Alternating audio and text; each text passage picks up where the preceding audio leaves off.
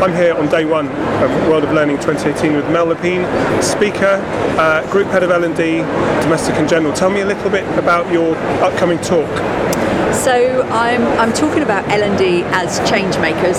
So essentially there has been such a significant shift in the world in terms of change as a whole. So what's happening in the world, what context are we working within, and what does that mean for the people in the organisation? So thinking about the leaders as well as thinking about L&D and how that changes. So I'm talking a bit about that to set some context, and then thinking about how can we in L&D actually be the actual change makers. So we're moving from kind of reactive order takers, which is what training has been for quite a long time, thinking about how the connections that we've got across the organisation really help to influence and to create some result across the business.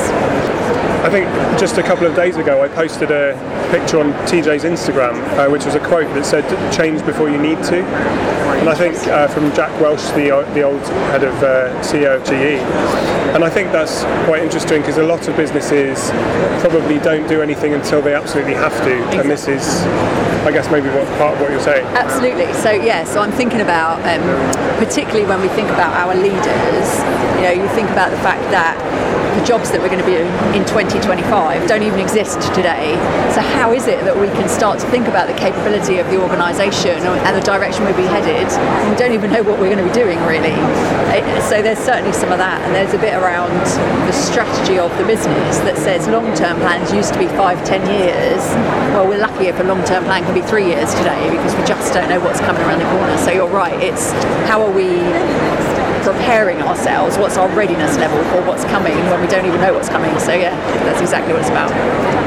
I also think though that maybe people underestimate themselves a bit, because you hear a lot of people say, oh, I don't like change, but really as humans we're the most adaptable creatures on the planet, or some of the most adaptable creatures on the planet. So how do you think you change people's mindsets to realise that change isn't that daunting, possibly?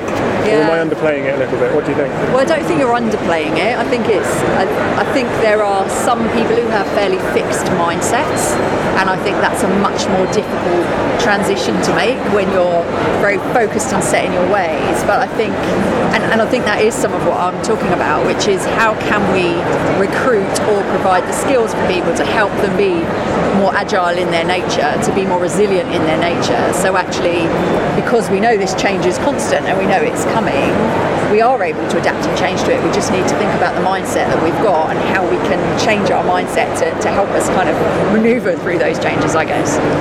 I mean, a lot of people have previously said, and it has been the mantra of how to implement these things previously, perhaps this has changed, but do you think that if it doesn't come from the top it doesn't work, or do you think you can influence from the bottom, or do you think it has to be like all levels of the organisation at once type thing? Yeah, I think the latter. So I think it needs to be everybody is engaged, and I think we need to understand that true cultural shift isn't just a wave of a wand or a flick of a switch. It's a journey. I hate that word, but it's a journey that takes time, and so it can't just come from the top, because otherwise people are being done to, and so people don't want to be told what they've got to do.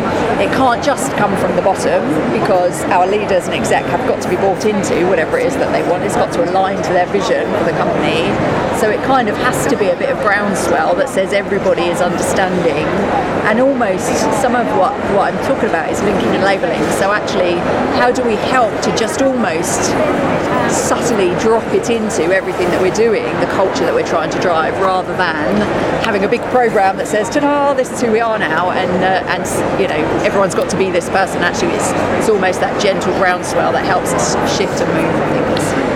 That might be what puts people off sometimes, perhaps, that it becomes this big deal, whereas maybe it is about gradual sort of nudge theory almost.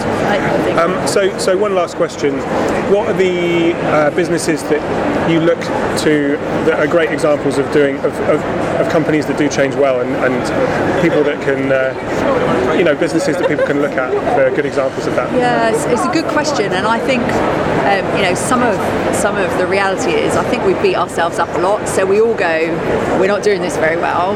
And I think the reality is everybody is learning. So because of the pace of change, actually I don't know that there are any one company out there, or is any one company out there who's doing it brilliantly. I think where I see some brilliance are the companies who naturally are changing because of the context of their organisation. So you think about the Apples, the Googles, the Amazons, those companies are having to be flexible and adaptable themselves, and you find that their culture is typically that way naturally because that is the ethos within the company. So I think those guys are very good at it. But then I also think one of the companies that I'm fascinated by, and I don't know if they're good or not, but actually what I'm fascinated by is that, so Philip Morris, traditionally this tobacco company, so they're founded on smoking essentially, and in today's world that's not very cool, is it? So we're all about health and well-being and living well. So they've changed their complete ethos, or are changing their complete ethos about being a healthy living company, and they're aiming to be smokeless by 2020 from a company that have founded themselves on being this tobacco company. And so I think we could learn something from a company like that actually are brave enough to take a huge step into the unknown in order to continue to be successful. Well, Mel, thanks very much for your time, and hope the talk goes well. Thank you very much.